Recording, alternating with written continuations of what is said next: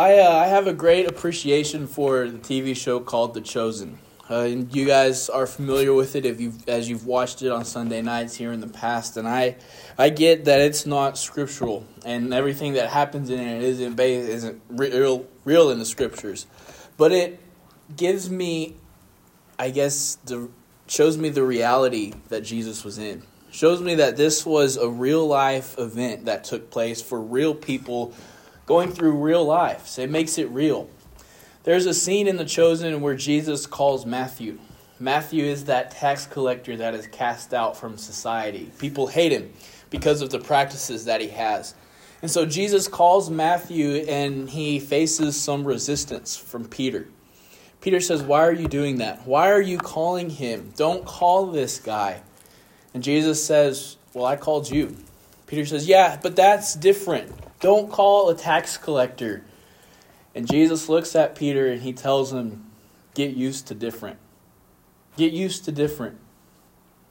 If I had one word to describe the Sermon on the Mount, it would be that. Different. Jesus is telling his followers, these people that are deciding to follow him, he's telling them that this way of living that he's calling them to, it is different. He is telling them to get used to different.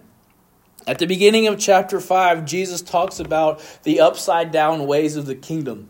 That the kingdom doesn't start with the mighty, the powerful, and the rich. The kingdom starts with the weak, the poor, the hungry. And he calls us to a greater way of living than the scribes and the Pharisees. In the main body of Jesus' sermon, Jesus talks about this way of living. That this way of living is all about our relationship with one another and our relationship with God. That our relationship really guides our devotion to God. At the beginning of chapter 7, he begins to close the main body of his sermon. And he talks about how we relate to the world around us in our prayer life.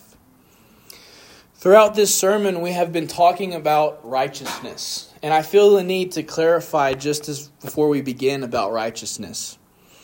You and I can never be righteous on our own. There is nothing that you and I can do to be righteous. Righteousness is given to us. It is granted to us. God gives us righteousness and pronounces us righteous when we are baptized. When we are baptized into that watery grave. And when we come up out of that water, we live a new life. And because we are righteous, there must be righteous living that comes out from us. And that's what Jesus is talking about. That living is not about keeping the rules and the traditions and the commandments like the Pharisees have said.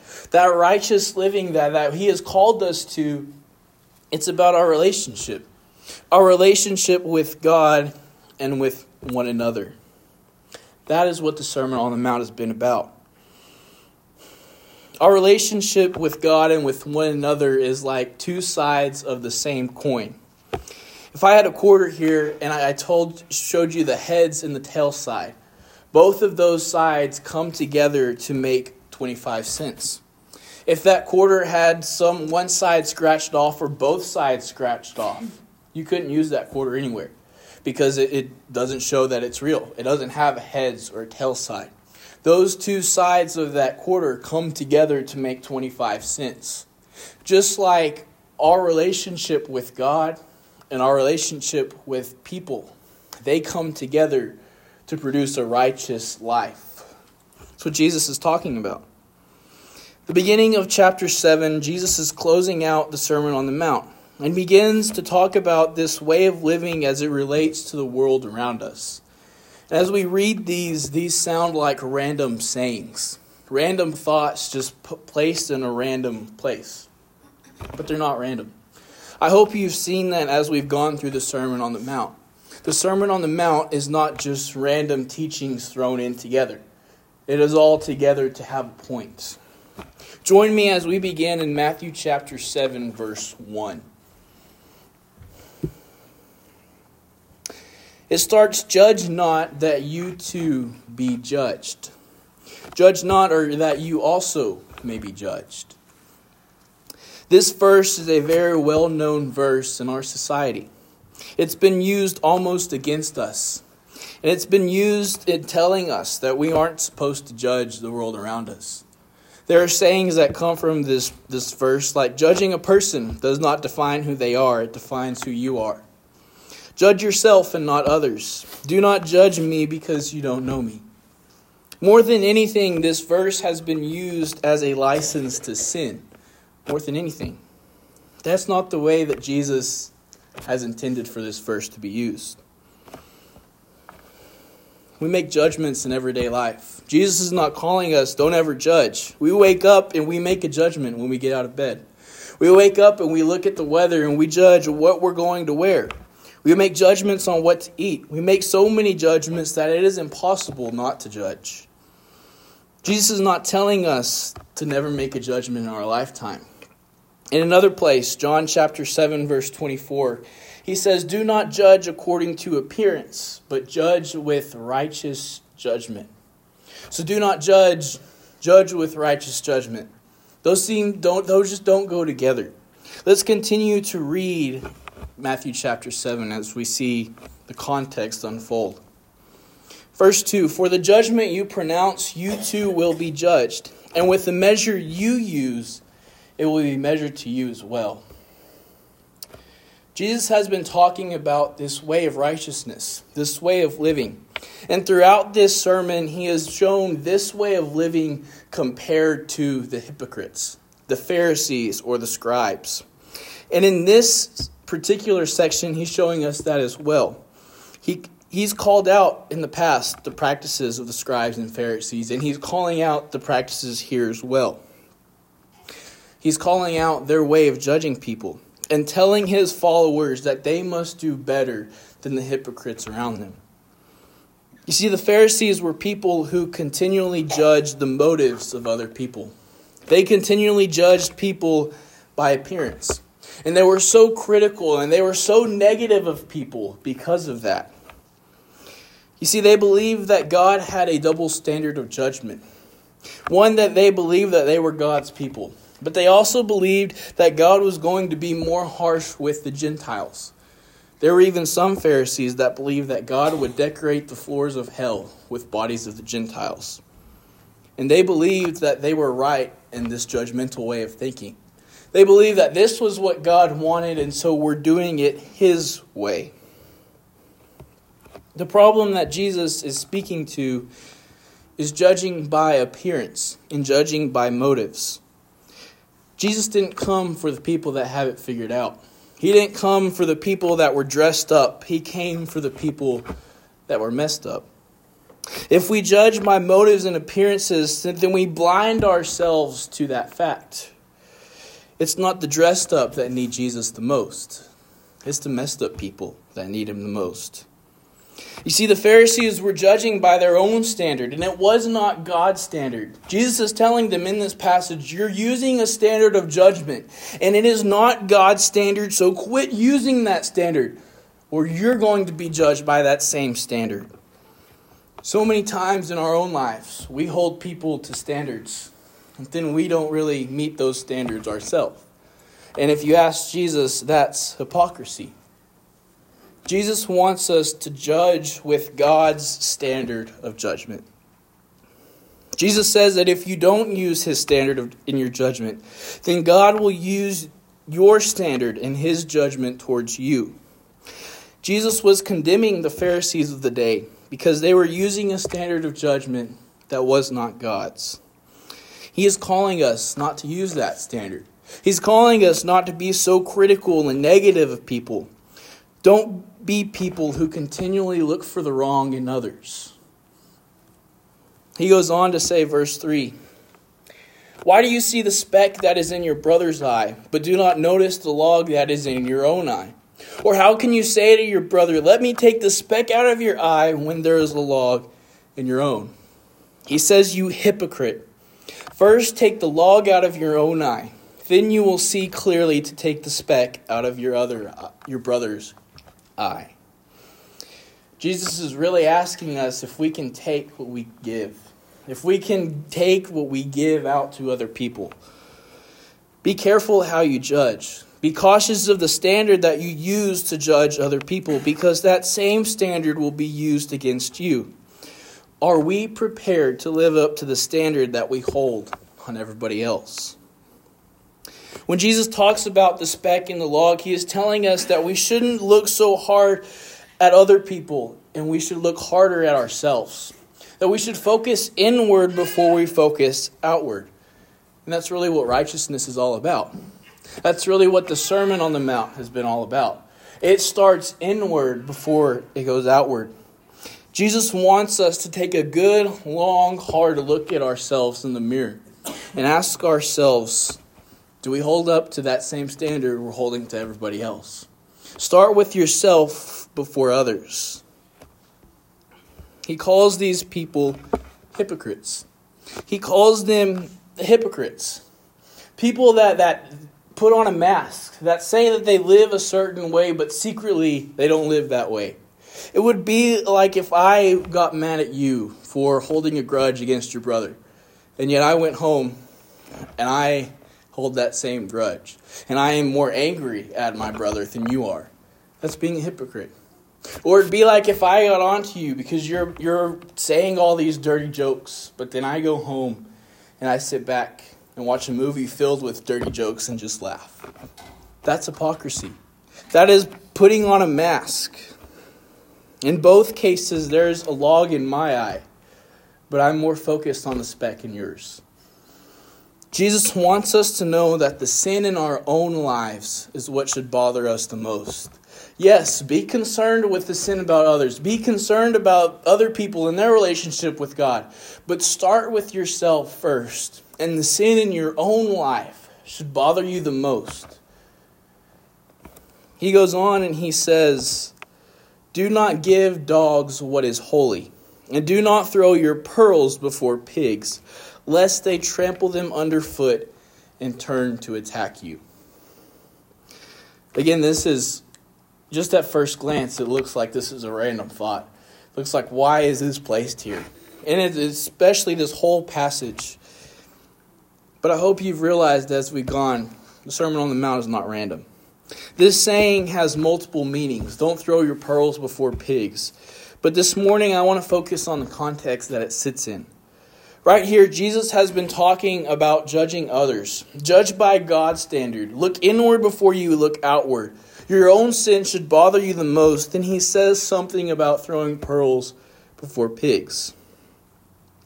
The words dogs and pigs were derogatory words that the Jews used. They used them to speak about the Gentiles. They were used to speak about people that they hated. Jesus isn't using them that same way, but he's using them to make a point. He's using them to talk about how people who are not receptive to your judgment and your constructive criticism. Jesus says something similar later in Matthew when he sends out the 12 to go preach. He tells them, as you enter the house, greet it. And if the house is worthy, let your peace come upon it. And if it is not worthy, let your peace return to you. And if anyone will not receive you or listen to your words, shake off the dust from your feet when you leave that house. Truly I say to you, it will be more bearable on that day of judgment for the land of Sodom and Gomorrah than for that town. When it comes to judging others and removing specks, there will come a time when letting your judgment known is not necessary. People won't be as receptive to it. People will trample on it more than anything. Jesus is letting us know that there are times when our judgment is right. There are times where we have right things to judge. But there are also times where we don't have to make that known. Sometimes people will have that speck in their eye, but it won't be worth the time and effort because they aren't very receptive to it. And they're just going to trample on you anyways. There are times when you need to keep it to yourself. Our job is not to make the gospel acceptable. Our job is to make the gospel more accessible. You can lead a horse to water, but you can't make him drink. But you can feed him a salt block. Our job is not to make the horse drink. Our job is to make the horse thirsty. Jesus is going to move on in verse 7, and it seems like he is giving another random thought. But that's not the case. This verses 7 through 11, they have everything to do with judging others. But verses 7 and 11 also have everything to do with everything that Jesus has talked about in the Sermon on the Mount. Join me in verse 7. Jesus says, "Ask and it will be given to you. Seek and you will find. Knock and it will be open to you. For everyone who asks receives, and the one who seeks finds, and to the one who knocks it will be opened." Again, this may look random, but it's not. And this verse especially has been plucked out, and it's been used to push a false doctrine called the prosperity gospel. It's been used to say that if you want anything in life, just ask for it, just seek it, just knock, and it'll be given to you. Jesus intends for you to be wealthy. That's not what Jesus is talking about. So far in the Sermon on the Mount, Jesus has been talking about the way that he wants his followers to live. This different way of living. And he's about to move on to the conclusion and call the people to the response. But he has this statement. He reminds us that if we want to live the way that God has called us to live, then we cannot do that apart from God. If we want to live the way that God wants us to live, we cannot do that on our own efforts. We cannot do that on our own. It's showing us that we need him to live the way that he wants us to live. Do you remember how the Sermon on the Mount starts? Blessed are the poor in spirit. Those that recognize their need for God. Those that recognize that they cannot do this on their own, that they need help. That's who the kingdom is for. And Jesus is pointing us back to that. If we want to live the way that God wants us to live, we can't do that without him. We can't do that without prayer. Living the way that he wants you to starts with prayer. If you desire to live the way that he's laid out, pray about it. If you want to remove the log in your own eye so that you can remove the speck in a brother's eye, start with prayer.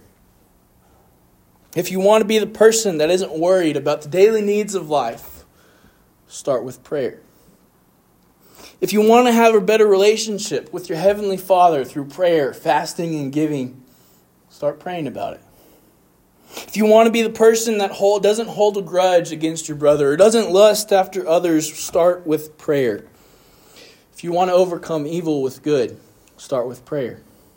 If you want your yes to be yes and your no to be no, start by praying about it. If you truly desire to be the salt of this earth and the light of this world, start with prayer. And if you want to be the person that is poor in spirit, start with prayer. We cannot be the person that Jesus wants us to be apart from God. We need God. So ask him, seek for him, and knock. That is what Jesus is talking about. The words here in the Greek language actually read, keep on asking, keep on seeking, and keep on knocking. Don't just pray about it once. Pray about it passionately. Pray about it like your life depends on it. Because as we're going to see the next few weeks, Jesus is about to say your life does depend on it. God will help you become the person that he wants you to be. He will not leave us on our own because we can't do it on our own. He will give us what we need. Jesus uses an illustration there in verse 9 to get this point across. He says, or which one of you, if his son asks him for bread, will give him a stone? Or if he asks for a fish, will you give him a serpent? If then, you who are evil know how to give good gifts to your children, how much more will your Father who is in heaven give good things to those who ask him? Jesus talks about prayer, and he reminds us who we're praying to. We are praying to a heavenly Father, a Father who cares for us like a father cares for his children, a Father who is good. And because he is good, everything that he does is good. And everything that he gives is good as well. You have a heavenly Father that loves you and cares about you. Know that. Pray to him. He wants you to hold your hand and walk with you as you become the person that he wants you to be. He wants you to have a relationship with him. There's a quote that goes something like this. You become what you surround yourself with. Energies are contagious, so choose carefully because your environment will become you. You become what you surround yourself with. That is especially true with prayer. If you start to spend more time with your Heavenly Father, then you're going to start to become more like him. Who you are is a result of who you are with. Paul says it this way in 1 Corinthians 15. Bad company corrupts good morals. And the opposite of that is true. Good company will transform bad morals. Who you are surrounded by eventually will be who you become. There's another quote by A.W. Tozer that goes like this. Every man is as close to God as he wants to be. Every man is as close to God as he wants to be. I read that and I think of this story of this little boy watching his grandfather play the guitar. And he just thought to himself, man, I wish I could play the guitar like that. And as he got older, every time he saw his grandfather play the guitar, he says, Grandpa, I wish I could play the guitar like you. And his grandpa says, no, you don't. No, you don't. Time goes on and this keeps happening. And as the grandpa's getting older and the boy's getting older, they're sitting around the table at Thanksgiving, maybe their last Thanksgiving together. And the boy, now a man, says, Grandpa, I just wish I could play the guitar like you. He says, no, you don't. Grandpa, why do you keep saying that? Why do you keep saying that? And his grandpa says, because if you really wanted to, you would quit wishing and you would start doing. And I think that is especially true when it comes to our relationship with God. Many of us wish that we could do better. Many of us wish we could have a closer relationship with him and a better prayer life. But are we really doing? Is it more wishful thinking than anything else? Every man is as close to God as he wants to be. So stop wishing and start doing. That begins with our prayer life. You cannot live the way that God wants you to live without him. God wants to hold your hand and walk through this life with you. He wants to help you live the way that he has called you to live. And every time that you pray to him, God is teaching you that you need to depend on him. He is teaching you how to hold his hand and walk through this life with you. In the main body of the Sermon on the Mount, Jesus has called us to this way of living in this way of righteousness. His way of righteousness is all about living in a right relationship with God and with man. He sums it up there in chapter 7, verse 12. So whatever you wish that others would do to you, do also to them. For this is the law and the prophets. Jesus is telling us that if we want to live righteously, if we want to live the righteous life, we must be right with others and with God. You can't have one without the other. Two sides make up one coin. Do to others what you would have them do to you. Treat others the way that you want God to treat you. Bless others the same way that you want God to bless you. Jesus wants us to know that if we are going to live this way, it starts with prayer. It starts with depending on him. And we must be praying passionately about this. I don't normally end my sermons this way, but I feel the need to do that, especially this one. So I want to end this morning with prayer. So would you bow with me as we conclude the sermon this morning? Father, we thank you for this day that you have given us. We thank you for the opportunity that you have given us to open up your word and to see what you have said and what you require of us. Most of all, we thank you for Jesus. You sent him to this earth to provide for us. And he came to this earth just to do that. He also came to call us to a greater way of living, to a greater righteousness.